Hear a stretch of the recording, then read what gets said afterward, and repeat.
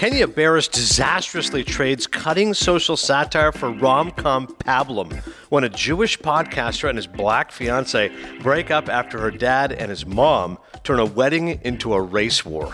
That's Peter Travers of ABC News, who I've called in the past a blurb whore. Like, he is known for just praising everything. So when Peter Travers, formerly of Rolling Stone, now ABC News, is crushing something, you know you're in for a treat here on You People. That's one of the new movies we're doing this week. It's currently available on Netflix. Also, I'm catching up on the Oscar nominations that I had not seen. So Causeway is currently on Apple Plus. I finally saw it. Came out a couple months ago. Jennifer Lawrence and the Oscar-nominated Brian Tyree Henry, who is up for Best Supporting Actor. I also watched Triangle of Sadness, which is up for Best Picture and Best Director. Knocked that out of the way. And a big treat, 80 for Brady is in theaters this Friday. Collection of 4 legendary female icons. Rita Moreno, our personal favorite, because Chris and I love Oz. And of course, she played the nun on Oz. Sally Field, Lily Tomlin, Jane Fonda. That leads into our wild card, Bob Balaban, celebrated character actor. This guy's known for Wes Anderson movies.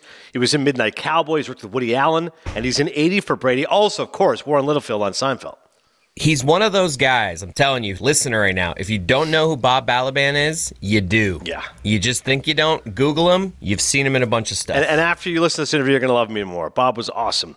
And old this week, The Big Lebowski. I mentioned that because Jeff Bridges won the Lifetime Achievement Award at the Critics' Choice Awards. And I thought it was fascinating for such a great actor. I mean, people just always go back to Lebowski. Like, he's been in movies for like 40 years, and yet Lebowski is Lebowski. That's one that stands out. So I figured... He's got to be tired of the dude at this point. Yeah, I mean... You always want to know who's going to present him, right? Like, it's got to be somebody from his famous film. Who else? John Goodman. Goes up there, boom, right away. We start going dude jokes, bam, bam, bam. And then the nominations, like, I imagine everyone there is just like, oh, he's going to start talking like the dude. Maybe he'll do a dude impression. Like, I'm with you. I think eventually he's like, okay, like, I got it. Awesome movie, proud of it, but I've done some other things. 25th anniversary of a film I love, and many of you love. That is called The Big Lebowski. I hope you enjoyed last week's episode. We talked about Hustle, talked about The Good Nurse, Natural Born Killers. I forgot to read a couple of blurbs here. So I love, back to Peter Travers, formerly of Rolling Stone. What he said about Natural Born Killers, this is one of my all-time favorite movies, and I put Oliver Stone on my list of best directors ever, right along with Stanley Kubrick, and Janet Maslin of New York Times. As a satirist, Stone's an elephant ballerina. I also like Ty Burr's review of The Good Nurse. It's watchable the way a long magazine article on the subject is readable. Creepy, but oddly leached of drama. If you missed it, last week's episode had those reviews and others. And of course, always support the Dan Le Batard Show, Chris and my friends. I forgot to mention a couple weeks ago, one of my favorite Le Batard moments ever, Vince Wilfork on the show. If you didn't see it, Dan started the interview by raving about Vince and his relationship with his wife. Then things went sideways. And my boy Cody caught a bit of friendly fire.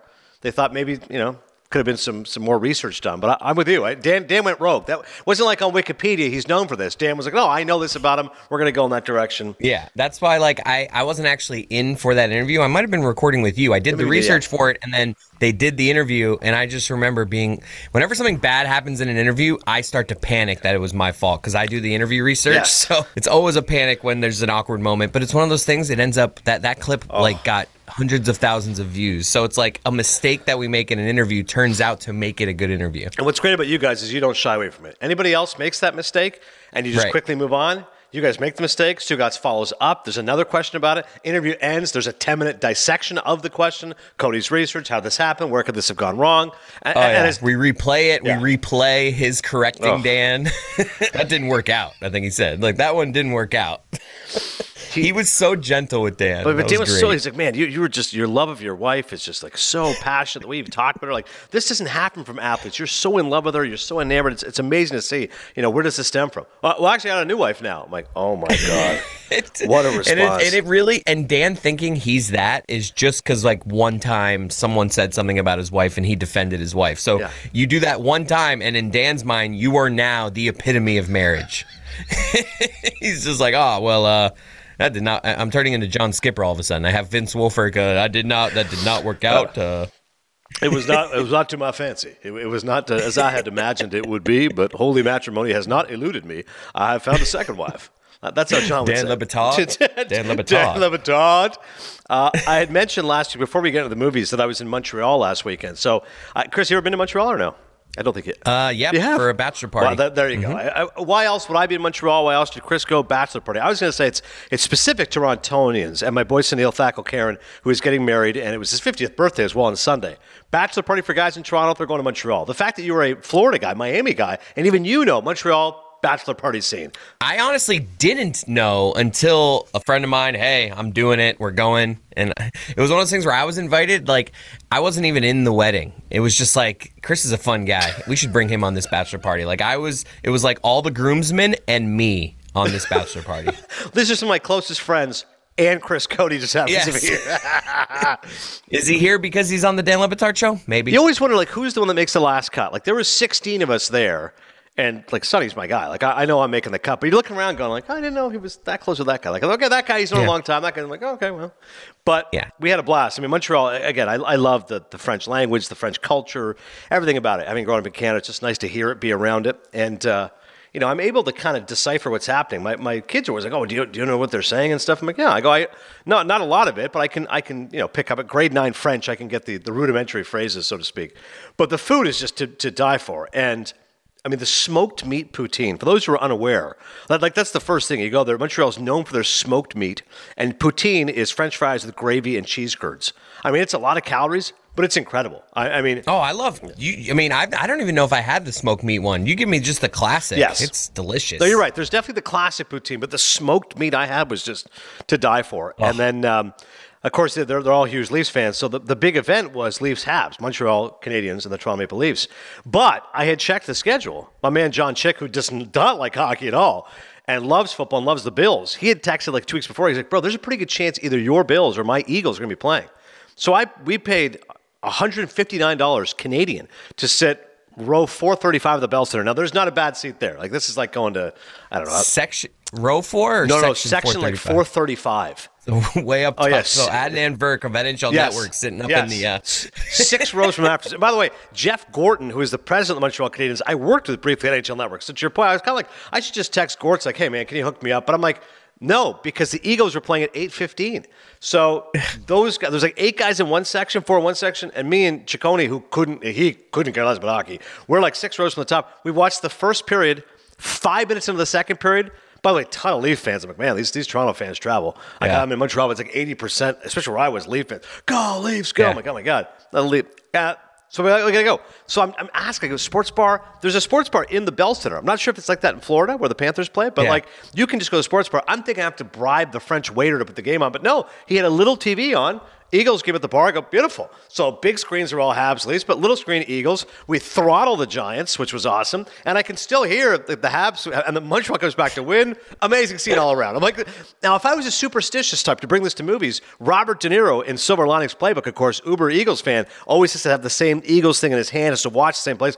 So this past weekend, I had booked the weekend off, again, a month in advance. I'm like, hey, just in case, want to make sure I'm off. Eagles-Niners NFC Championship game. I go, I really should go to Montreal. I should go sit in the cage. Wow, that would have been a lot. Right, like, look at the superstition. Keep this thing going. But thankfully, that was not necessary. Eagles throttle the Niners. Now I have to figure out a way to get to the Super Bowl. With 4 kids, it's a challenge because it's like 2 of them are into it, especially my son Shaz is really into it. He's 6. And then a couple of my kids are not into it. So the first question immediately is, hey, are you going to go to the Super Bowl? And I'm like, well, let me just check. Again, I did book the weekend off. I was like, just in case.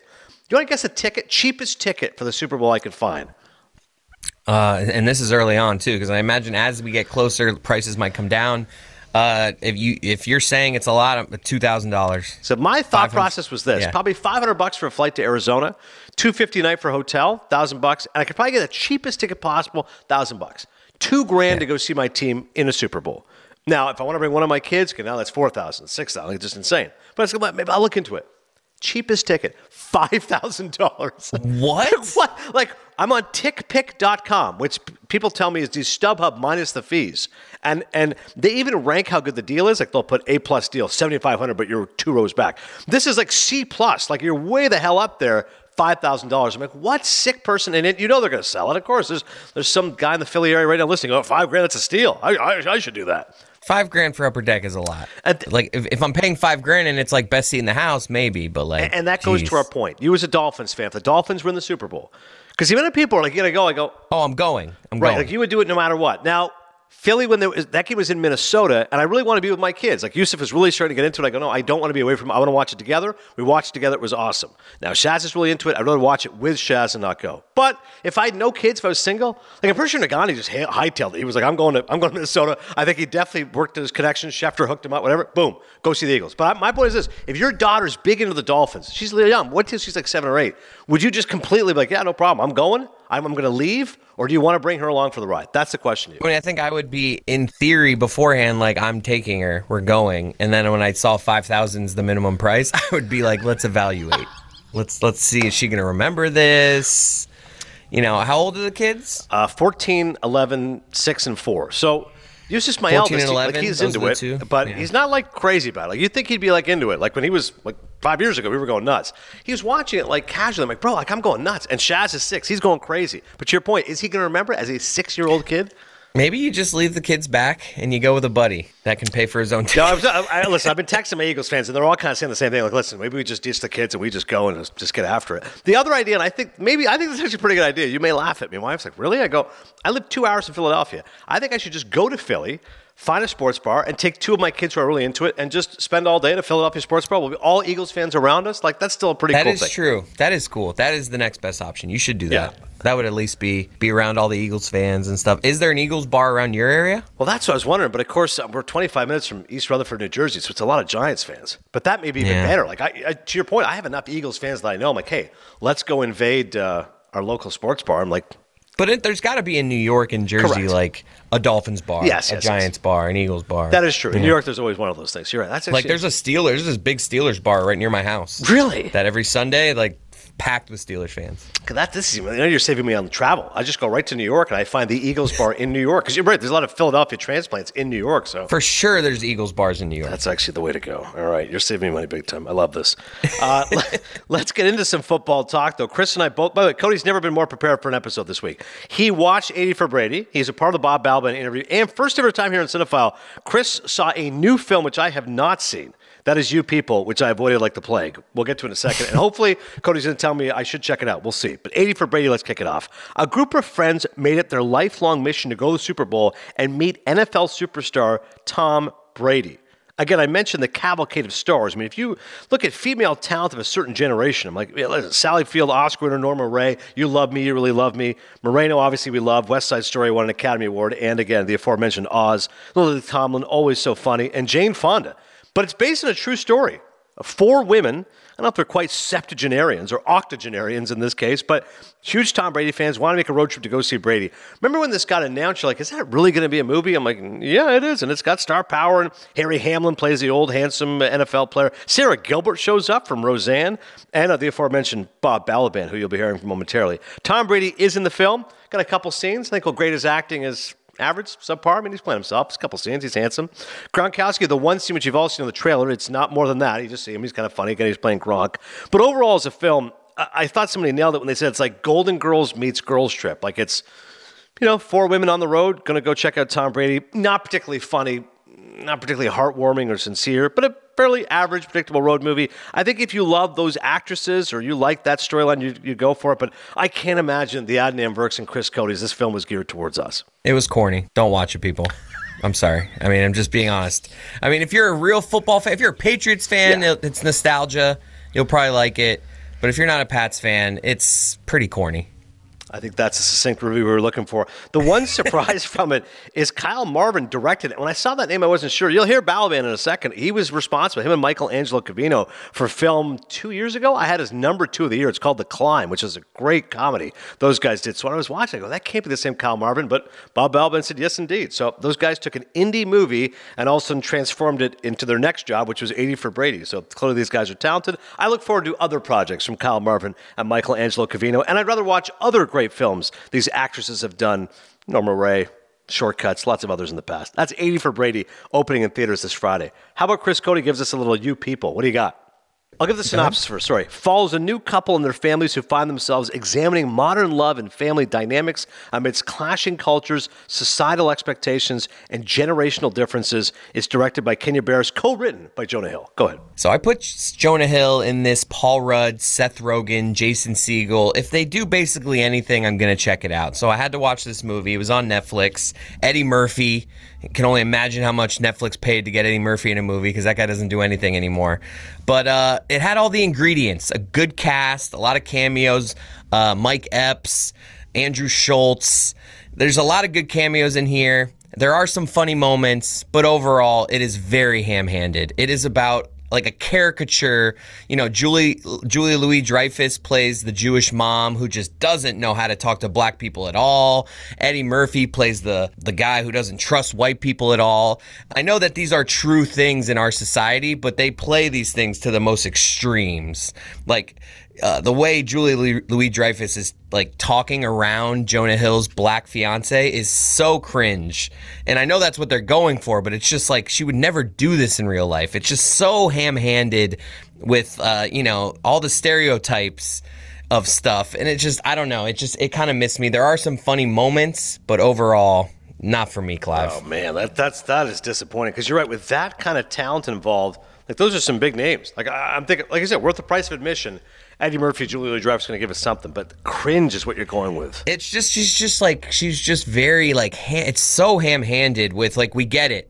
Julia Louis-Dreyfus is going to make the black fiance uncomfortable. Eddie Murphy is going to make the Jewish Jonah Hill uncomfortable. It's just so ham-handed with where they're going. And then they try to have a shocking ending because the whole time you're like, they're obviously going to end up together. And then they try to shock you with an ending and then it ends up right where you thought it was. It just... Save your time. Not for me. No, I love it because you're saving me some time here. I'm like, with that kind of star power involved, I'm like, all right, we're going to get after this here. But you people, and like I said, once I saw the initial reviews, 45% from the critics and 42% from the audience. So nobody's saying this is a particularly good film. And when it drops in January like this, it's bad to see. A couple of reviews from 80 for Brady and you people. Peter DeBruge of Variety, 80 for Brady. A pleasant enough reminder that these gals are still game for a good time. Sherry Linden of Hollywood Reporter, 80 for Brady isn't a for the ages score setter, but it makes the goal when it counts. And M.N. Miller, ready, steady, cut. The combination of lightweight writing and heavy, ham-fisted delivery is too distracting to be truly enjoyable. I'll give it 2 Maple Leafs. And also you people, Barry Hertz at Globe and Mail. The familiar and facile elements are drowned out often and loudly by the impeccable comedic talents of Hill and Murphy, 2 performers whose very different styles clash and complement one another. All right, so Barry's in on it.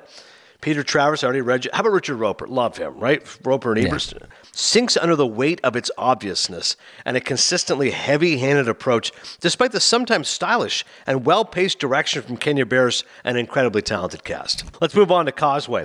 A U.S. soldier suffers a traumatic brain injury while fighting in Afghanistan and struggles to adjust to life back home. It stars Jennifer Lawrence. In some ways, a comeback performance, and it really goes back to her roots. You forget J-Law made her name first with Winter's Bone. Independent film came back in 2010. Later won the Academy Award, Silver Linings Playbook. Second shout out to that film starring Bradley Cooper, who was at the Eagles game sitting next to Jeffrey Lurie. And after that, Jennifer Lawrence has kind of been up and down. Got Oscar nominated for Joy, which I thought was a very average movie. I hated American Hustle. That got, no, that's Amy Adams, but she was in, obviously, the Marvel movies and X-Men stuff. Like, she's kind of taken a bit of a detour here. Jennifer Lawrence, I think, was thought to be the next big thing, and she's still, no doubt about it, a great actress, but hasn't really made the kind of films that people were expecting. So, listen, Hunger Games made a ton of money. Passengers was a bomb. Mother was terrible. Red Sparrow made some money, I suppose. Don't Look Up was Academy Award nominated. Our buddy Adam McKay got mixed reviews. So this really kind of signals a way for it, I think, to kind of go back to that Winter's Bone type model. Independent film, small movie, and she's playing a really tough character. It is as it sounds. She comes back from the war, and the first 10 minutes or so is just her in rehab. She's in like a veterans hospital, and she's trying to regain movement, and it's sad to see. Literally, she can't move her arms. She's partially paralyzed, trying to regain her speech. But eventually she's able to get back to it a little bit. Some scenes with her mom, speaking of cringeworthy, because she doesn't really seem to be as empathetic as you would think if your daughter's in the war now coming home struggling. But eventually she goes, takes the car in to get fixed, and it's Brian Tyree Henry, who, as I mentioned before, is a really good actor. He was the best part of Bullet Train. I know people love him in Atlanta. he plays James, the mechanic. So he's like, yeah, I'll take care of the car for it, blah, blah, blah. They get to strike up a friendship, and you're not sure. Is he like her? Does she like him? Are they just friends? Whatever. So they're hanging out a little bit, and it turns out he's got his own demons and stuff that he is trying to deal with. He is not a U.S. soldier, but he has a tragedy from his past that he is burned away with deep pain, and really he's just a character just mired in self-loathing and self-disgust and smoking, drinking beer, trying to forget about life. But Brian Tyree Henry is fantastic in the movie. And the scene where he starts telling her about the incident and his own trauma and what happened is fantastic. It's worth the price of admission. But the great Owen Gleiberman of Variety, here's a blurb, but I'll tell you the rest of his review. By the end, the film delivers you to a place that feels real, but we have to travel through a zone of fairly arid desolation to get there. His review was great. He said, this is almost like a subgenre of movie. The independent movie, static camera, small budget, big movie star, non-glammed up. He's like, you've seen the movies before. Whether it's Charlize Theron in Monster, the music, the way it's done is a certain way. It kind of gives you that hopeful tinge that things are better, even though things look dark and gritty. Monsters Ball? Yeah, no, I was thinking of Monster. But Monsters Ball is another example. You're right, Halle Berry, good, dolled up. Down, gritty, prison film, serious, intense, overcoming trauma, anguish. So it was a really funny review. He was like, you think these independent movies are original, but they're following a playbook as well. Like there's an exact way you're going to follow the story. So not to crush it, but it also feels very familiar if you watch enough movies like that. Having said that, I'd recommend it just for the performances. I'm glad Tyree Henry got nominated. Now, having seen the one I saw last week, Eddie Redmayne, The Good Nurse, those were both dueling. I do think Brian Tyree Henry was the better performance, so I'm glad he got the nomination for Best Supporting Actor. And it's a quick film. 92 minutes, Apple Plus. If you like Jennifer Lawrence, you like Brian Tyree Henry, I would recommend it. I'll give it 2.5 Maple Leafs. The great Ty Burr. The filmmaker's approach to the two people at the center of the tale is honest and honorable, and the actors respond in gracious kind. And Hannah Strong of Little White Lies. Causeway is a promising debut for Neugebauer and a fine showcase for Lawrence and Tyree Henry's charm. One more film before we get to our old, which is The Big Lebowski, and our interview with Bob Balaban. And that film is called Triangle of Sadness. That movie is nominated for Best Picture and Best Director. The film has gotten rave reviews. It won the Palme d'Or at the Cannes Film Festival back in May. For those that don't know, that's one of the great film festivals in the world, arguably the top one, and the Palme d'Or is the best picture. It came out in October here in America. It's grossed about $22 million so far. And the story is this. Carl and Yaya, a couple of influencers, are invited to a luxury cruise ship alongside a group of out-of-touch wealthy people. The situation takes an unexpected turn when a brutal storm hits the ship. 10 nominees, thanks to Dan Skip Allen, who corrected me. Last week I said, it used to be 5 nominees, now it's up to 10. He was like, no, it's actually a formal 10, so it's 10 no matter what. In the past, you've seen like 7 nominees for Best Picture or 8. Now they've said it's a hard 10. So Triangle of Sadness, it feels like that and Women Talking were probably the 9th and 10th films that made the cut. And although I liked elements of it, I'm a little surprised it's up for Best Picture. The first scene is quite funny. Those two characters are talking back and forth. Cheribe Dean Creek, who shockingly is now dead. Horrible. Like watching the film, I was like, wait, she died last August. She was born in Cape Town, South Africa back in 1990, passed away last summer. The film came out in October, so died at the age of 32. She plays the lead actress role, and her and Harris Dickinson. The first scene is they're arguing about the bill, almost like a Curb Your Enthusiasm scene. 10 minutes of how he has to always pay the bill. She never pays the bill. Why don't you pick up the check? Blah, blah, blah. They go back and forth. A little bit of funny preamble. The next scene is on the cruise ship. You a big cruise guy or no? I love cruises. Yeah, so they're on the cruise. Now, this isn't like the cruises you and I take, like a Disney cruise type thing. This is like, big rich people sitting on the boat. And they're just kind of, enjoying their life. The one guy's unbelievable. Zlatko Buric, who's playing Dimitri. I mean, he looks about as Russian as it gets. I can just imagine the casting process. We need a Russian guy who's balding with big sideburns and like kind of big teeth. I'm like, yeah, that's the guy. That guy looks about as Russian as it gets. I'm like, yep, we got Zlatko Buric. And his first scene, they're having dinner. He's like, I sell shit. And they're like, I'm sorry, what do you do for a living? He's like, I sell shit. I sell shit. And they're like, why? He's like, I sell fertilizer. I'm like, okay, great. So he's made millions apparently from selling fertilizer. And then you get to the scene. And I had heard this about Triangle of Sadness. So like, this is not for the faint of heart. Make sure you're not eating before watching this film. Because our man Woody Harrelson shows up. This is why I reviewed Natural Born Killers last week. And Woody shows up as the captain of the ship. And becomes clear that he himself is a Marxist, socialist, hates all these rich people, so it's time for his revenge. And the old woman is sitting there, starts to kind of gag a little bit. Okay, give me some water. The waitress is telling her, like, no, drink more. If you're starting to feel sick, it's because of seasickness.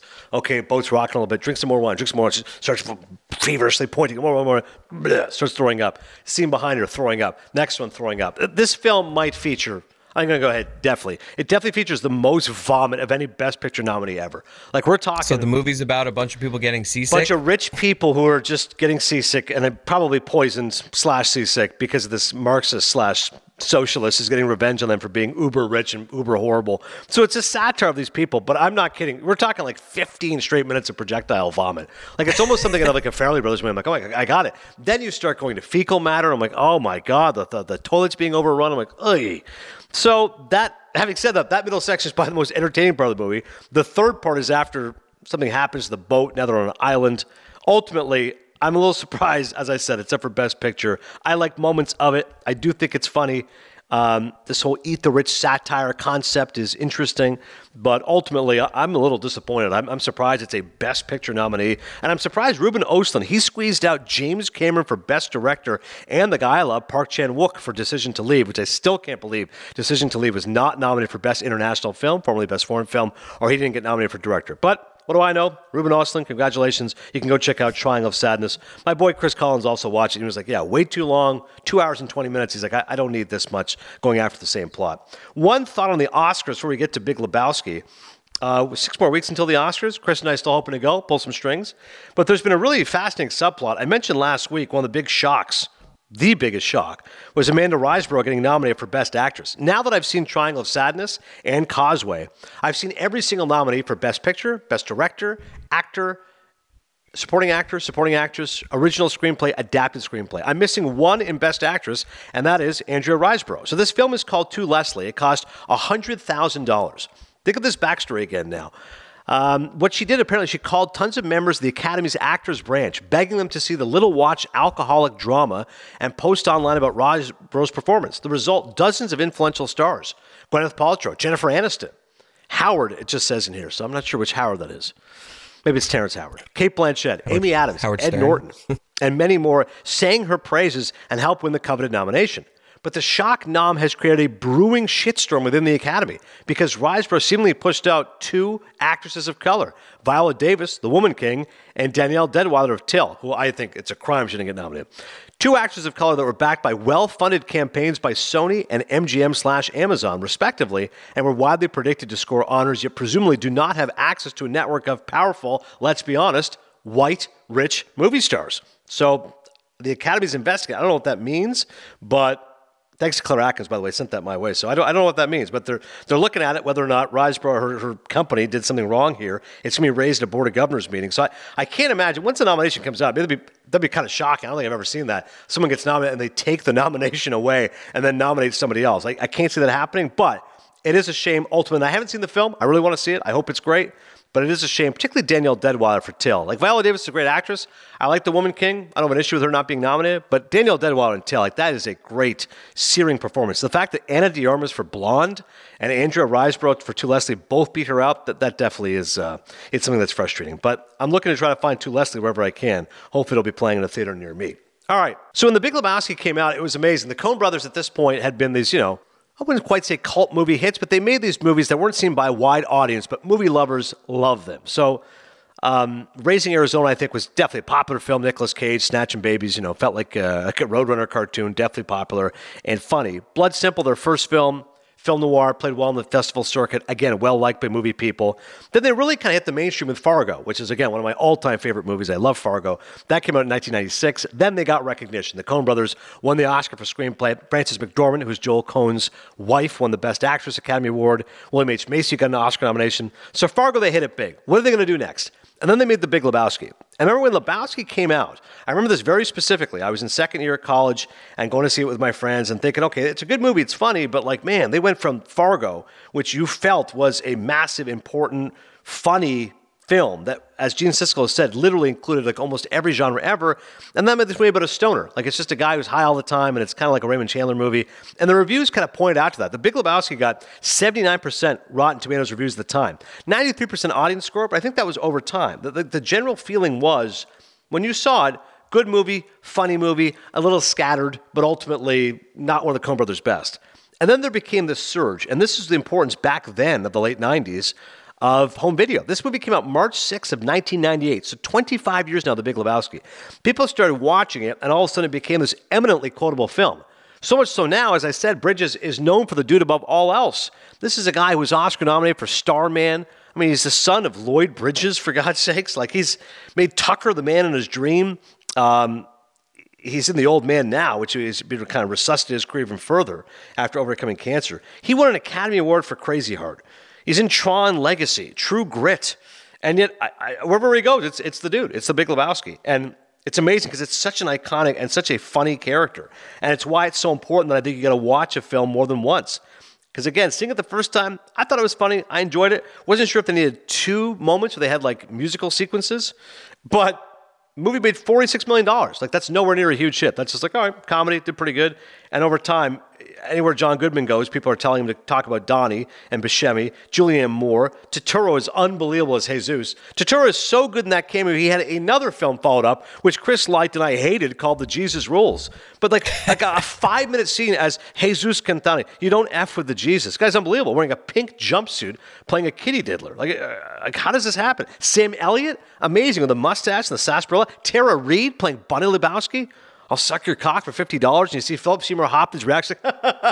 Well, like Philip Seymour Hoffman, one of the great actors of all time, he just gets like a cameo in this movie. This cast alone is remarkable, but it is such a funny movie. David Thewlis as Knox Harrington, playing a nihilist.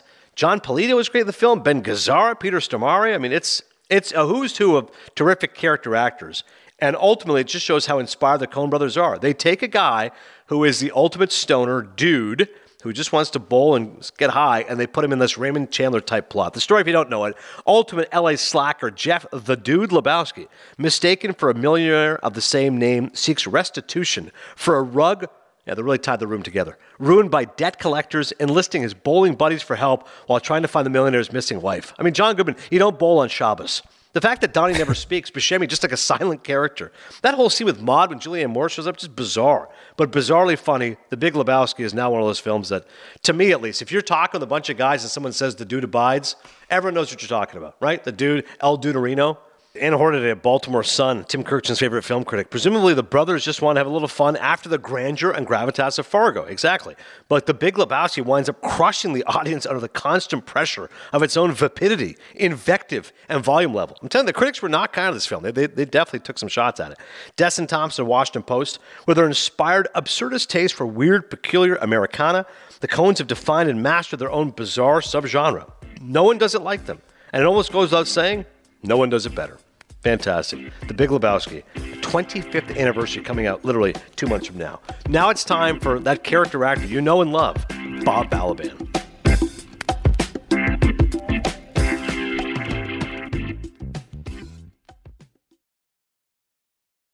Another day is here, and you're ready for it. What to wear? Check. Breakfast, lunch, and dinner? Check. Planning for what's next and how to save for it? That's where Bank of America can help. For your financial to-dos, Bank of America has experts ready to help get you closer to your goals. Get started at one of our local financial centers or 24/7 in our mobile banking app. Find a location near you at bankofamerica.com/talktous. What would you like the power to do? Mobile banking requires downloading the app and is only available for select devices. Message and data rates may apply. Bank of America N.A., member FDIC. When you need mealtime inspiration, it's worth shopping Kroger, where you'll find over 30,000 mouth-watering choices that excite your inner foodie. And no matter what tasty choice you make, you'll enjoy our everyday low prices, plus extra ways to save, like digital coupons worth over $600 each week. You can also save up to $1 off per gallon at the pump with fuel points. More savings and more inspiring flavors make shopping Kroger worth it every time. Kroger, fresh for everyone. Fuel restrictions apply.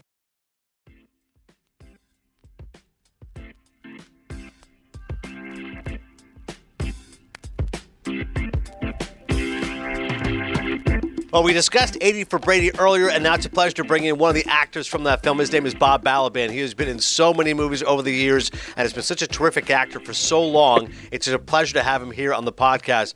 Bob, it's amazing. If I start going through your credits, it's unreal, but I will get into 80 for Brady and obviously the Christopher Guest comedies, Wes Anderson, Midnight Cowboy, but we'll begin with 80 for Brady, a really fun football movie. It's like Golden Girls meets Girls Trip, and just a wonderful cast. And you get the plum role playing Sally Field's husband. Tell me about playing alongside Sally Field. I've worked with Sally 3 times over the last 50 years. When Sally and I were about 22 or 23 years old, she had just finished being the Flying Nun and other sort of unworthy of her wonderful talents, and she was just becoming a serious actor, and that was about 50 years ago. And then about 25 years later, we did Absence of Malice together, and then 25 years later, we did this. So if we make it to 100, we'll be doing it again. Can I just jump in real fast, Adnan, and say that my dad was an extra in Absence of Malice. I believe that was shot in Miami. Yes, it was in Florida. At the Miami Herald building, and my dad was a young writer at the time. And we're keeping this small world theme going as we get going here. And the other small world is when we were shooting Absence of Malice in a court scene. One of the courtrooms upstairs was my uncle's courtroom, but he was in Las Vegas at the time with his girlfriend, so I didn't get to see him. A family affair, though, in more ways than one. Yeah. How about the rest of the cast? Have you ever worked with Rita Moreno or Lily Tomlin or Jane Fonda? I directed Rita Moreno in a series called Oz, yes. where she was a kind of tough head of one of the roughest hospitals or one of the roughest jails anybody's ever seen. Great show. Yeah, Tom Fontana. Which was so unlike her to be this toughie, but she can do anything, and I love her, and we had a great time. And I met Lily Tomlin when I was in college at NYU. She was a waitress next door in a restaurant. We got to know each other. I saw her do some of her comedy, and I was like, this woman is going to become the biggest person there ever was. And I'd never worked with Jane Fonda, but I've run into her a bunch of times. And I know it's sort of probably cliche to say this, but they're 4 of the most talented, also nicest, outgoing people I know. And I saw them on a talk show recently talking about the movie, and it was the most adorable 4 people being together, being friends, being funny, being silly.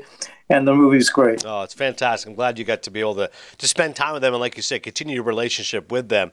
It's interesting. Obviously it's a football movie. It's geared, I think, to lots of different audiences. I think people appreciate those actors. I think people like Tom Brady. I think people like football. For yourself, Chicago guy, I'm assuming you're a Bears fan. What's the level of your fandom? In football, it's not much. I'm interested in a lot of other things, but I have a very sort of a bad background in football. When I was in high school, it was a tiny little high school in Chicago that I went to called Chicago Latin School, and every male had to be on the football team or else they couldn't have had a football team. And I'm a really good runner, but I probably weighed about 89 pounds at the time. I was about 4'11", and the ball came in my direction. I was terrified. I grabbed the ball and I started to run, and everybody started screaming at me, and I got all excited. In the end, it turned out I had scored a touchdown for the other team. I had run in the wrong direction. So ever since then, I've been sort of toxic about football. And my character, I don't know if you saw this thing yet, but my character has no interest in football whatsoever and is very disappointed that his wife is going away because he's very dependent on her, and that's the situation. So, fie on football, but I don't really mean that. No, of course. Those are hilarious scenes when you're calling Sally, again, for people when they see the movie, when you're like, hey, which one do you like better, 1 or 2? Like, I'm just, it's important to me. Let me know, weigh in. I know you're enjoying your girls' trip here, but help me out here. There's a real art, I think, Bob, to plan these characters. Sometimes, there's a real, like that meek, kind of mild-mannered character. Why do you think you're able to tap into those characters so well? Well, I either end up being meek and mild, or I end up being a vicious villain. There's no middle thing. When I'm in a play, it can be more complicated, but I tend to fall into one category or the other. I don't know. Yeah. But also the director-writers of this thing, Michael Covino and Kyle Marvin. Mm-hmm. I'd seen something that they did a couple of years ago called The Climb. If you never saw it, run out and try to find it. Hysterical. It's a wonderful, wonderful thing. And when I had read the script for the movie, I liked it, but I had no idea what humor and what joy and what friendship was included in it. And a good part of that is that a great part of that is that the actors know how to fill these parts beautifully, but the directors have an innate ability to know where to shoot, how to shoot, what to change, how to work something. They're great at it, and they don't beat around the bush. They just tell you, and it's a wonderful way to work. I love The Climb. I had it as one of my favorite movies of that year. It's a hysterical comedy, beautifully shot, as you know, these amazing tracking shots. And that's why I'm glad you brought that up, because when I saw the name Michael Covino, he had such an unusual name. It's Michael Angelo Covino is his full name. And I've interviewed him and Kyle Marvin after The Climb came out. They're both great guys. So I'm glad you mentioned their affiliation with this movie as well. I'm glad I wasn't named Michelangelo, because it's very hard to live up to that. Exactly. How dare his parents give him that kind of those expectations. All right, Christopher Guest comedies, Waiting for Guffman, Best in Show, A Mighty Wind, for your consideration. I've interviewed Christopher Guest before and met him, and he's wonderful. He's very kind and very sincere. But it was funny. We were speaking, and he goes, I don't watch a lot of other comedies. He's a very serious guy. He loves documentaries and cares about the art form. And he makes. I'm amazed he's willing to talk to you. Yeah, you're right. He's not very shy. Yeah, absolutely. He's not someone who's eager to go yapping to anybody about his career. But I love those movies and those performances. Just tell me what it's like working with those ensembles, the ad-libbing, the chemistry, all that kind of stuff. Well, it's not called ad-libbing. It's just called talking because there's no script. There's a very loose outline of what's happening in each scene, and every once in a while, Christopher will think of a joke and put it in the outline.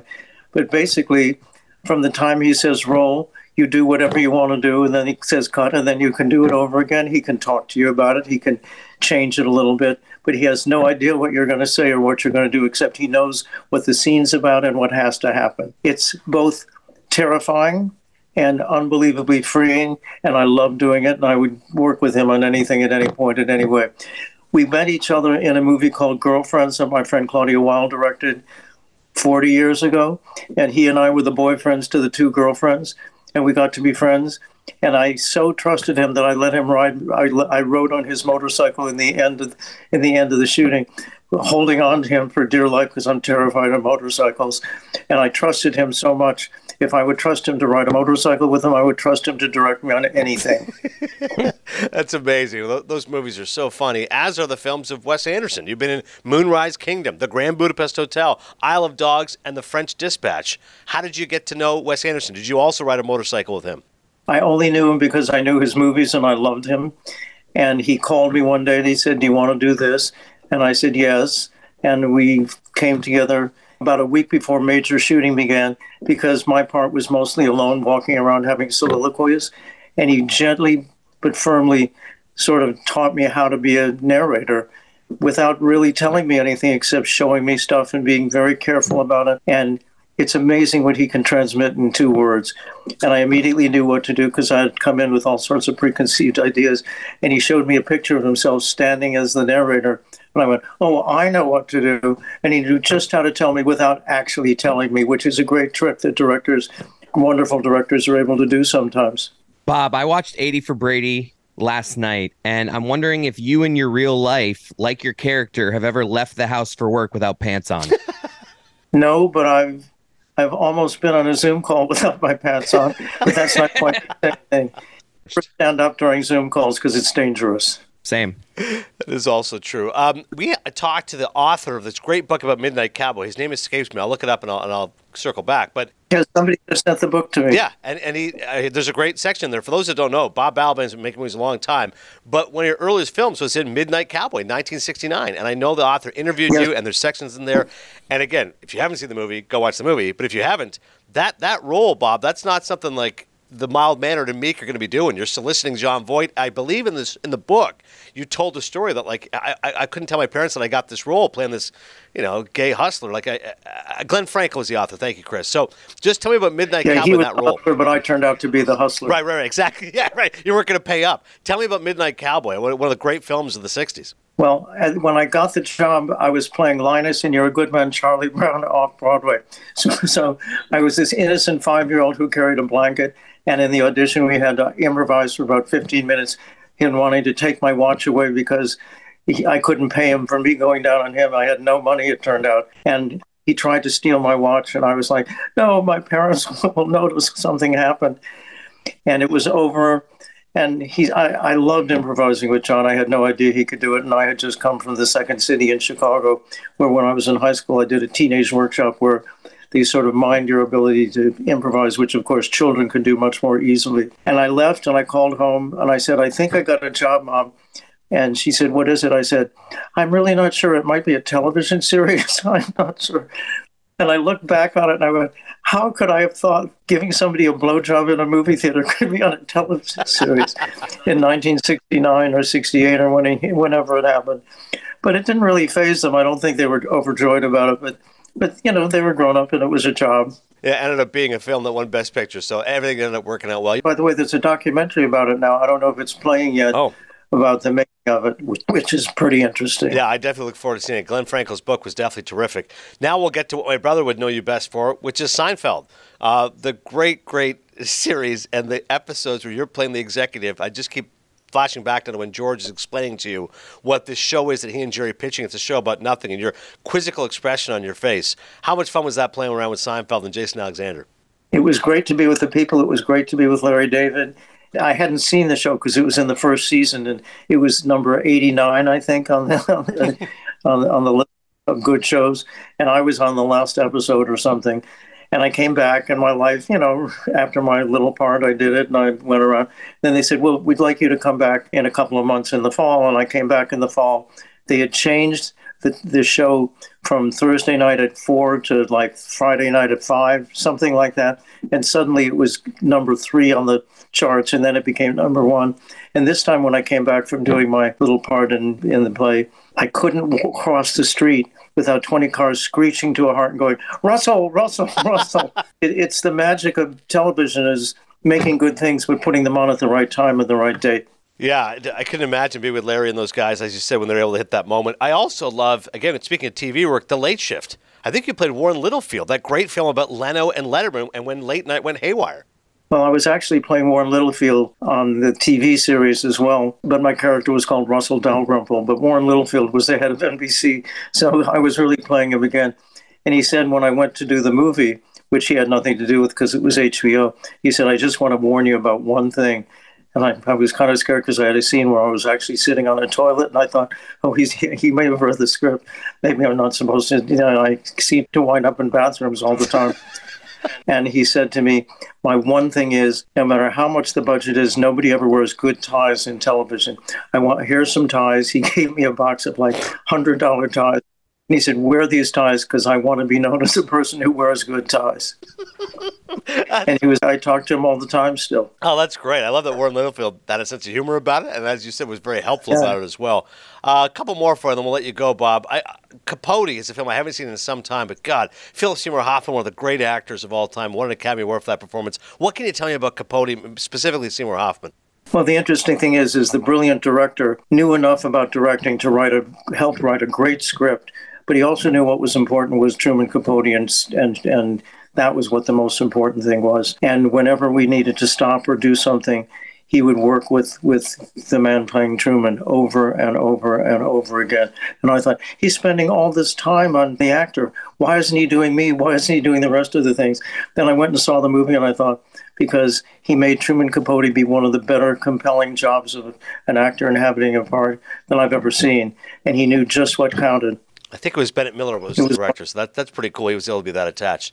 Again, you did so many things. You also co-authored Spielberg, Truffaut and Me, an actor's diary with Steven Spielberg. Spielberg, of course, has made The Fabelmans. He's still as prolific as ever, 75 years of age, nominated for Best Director and Best Original Screenplay. Tell me about that book and Spielberg and Truffaut. Well, I was going back. I was about 30, and I had never graduated, and my wife was pregnant, and she said, you've got to get a degree in something if you want to have a child. It will be a terrible example for your child.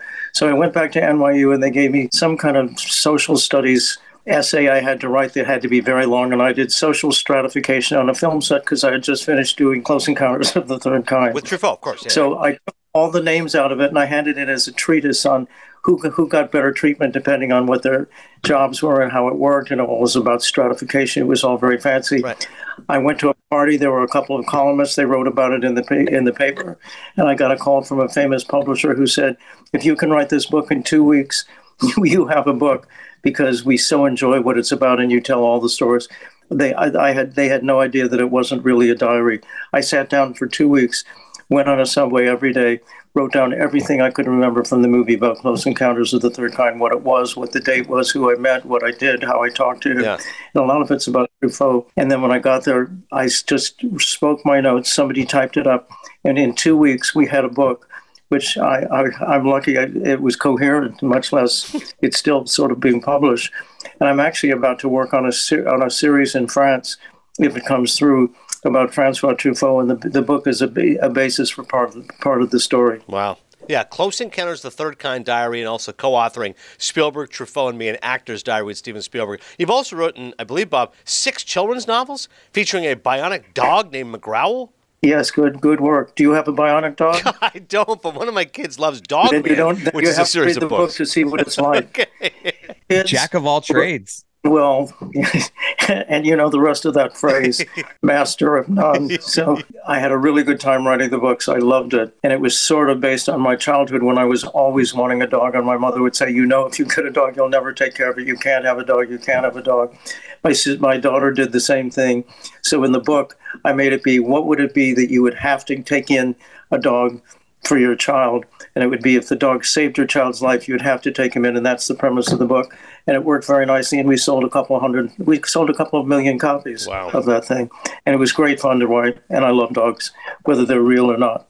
Now, you talked about directing Oz. You're obviously acting, 80 for Brady, writing children's books. Which creative outlet have you enjoyed the most in your career? Hard to answer. I enjoyed a play called The Exonerated very much. It's not really a play. It's every word in it was spoken by the person playing the part. And it's about people who are wrongfully convicted. And that was one of the more meaningful things that I did that I really enjoyed. And I dug in and I loved the people. And I've done a lot. Close Encounters was one of the most fun movies I'd ever worked on, specifically because of Steven and Richard Dreyfuss, who people mistook me for. And at one point, there was a threat. His life was threatened, but he had shaved his beard and stopped wearing glasses for it. And Steven said, I don't want Richard and you to get confused, so you have to grow a beard and you have to wear glasses. And everybody on the set thought I was Richard. And there was a threat against his life. And I went to Julia Phillips, the producer, and I said, Julia, Richard has about 10 bodyguards. Can I have a couple of bodyguards? Because there's this big march happening and the Ku Klux Klan is marching in it and they threatened to kill him. Jeez. She said, no, I can't do without Richard, but I can do without you, so you don't get a bodyguard. He's got 10. Can I get 2? Seriously. Oh, man. So I went home and nobody noticed, and I came back after the weekend and nobody got killed, which is good.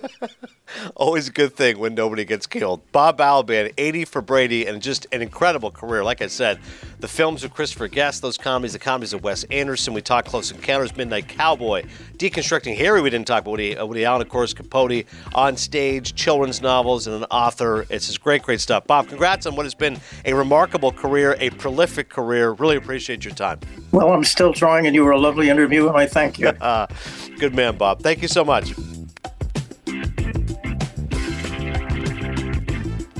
You mentioned after, we should have asked Bob, what's the film or role that you're most recognized for? Because he must be that guy. When people see him, they go, oh, you're that guy. I don't know which one. There's so many that it's just even when we were before the interview, I'm like, who the hell's Bob Balaban? And then you look him up, it's like, oh my God, he was in this and this and that. Oz, man, that was a throwback, the Oz talk. Yeah, the fact he directed an episode of Oz, that was amazing. I got to look up that episode now because you and I are both definitely big Oz fans. Thanks to Bob Balaban. Thanks to 80 for Brady. Lots of great films coming down the pike. Lots of great stories coming down. Like I said, Chris and I doing our best trying to get the Oscars. So keep it locked right here on Cinephile. Go to Apple Podcasts. You can rate and review. Appreciate all the support, and we'll see you at the movies.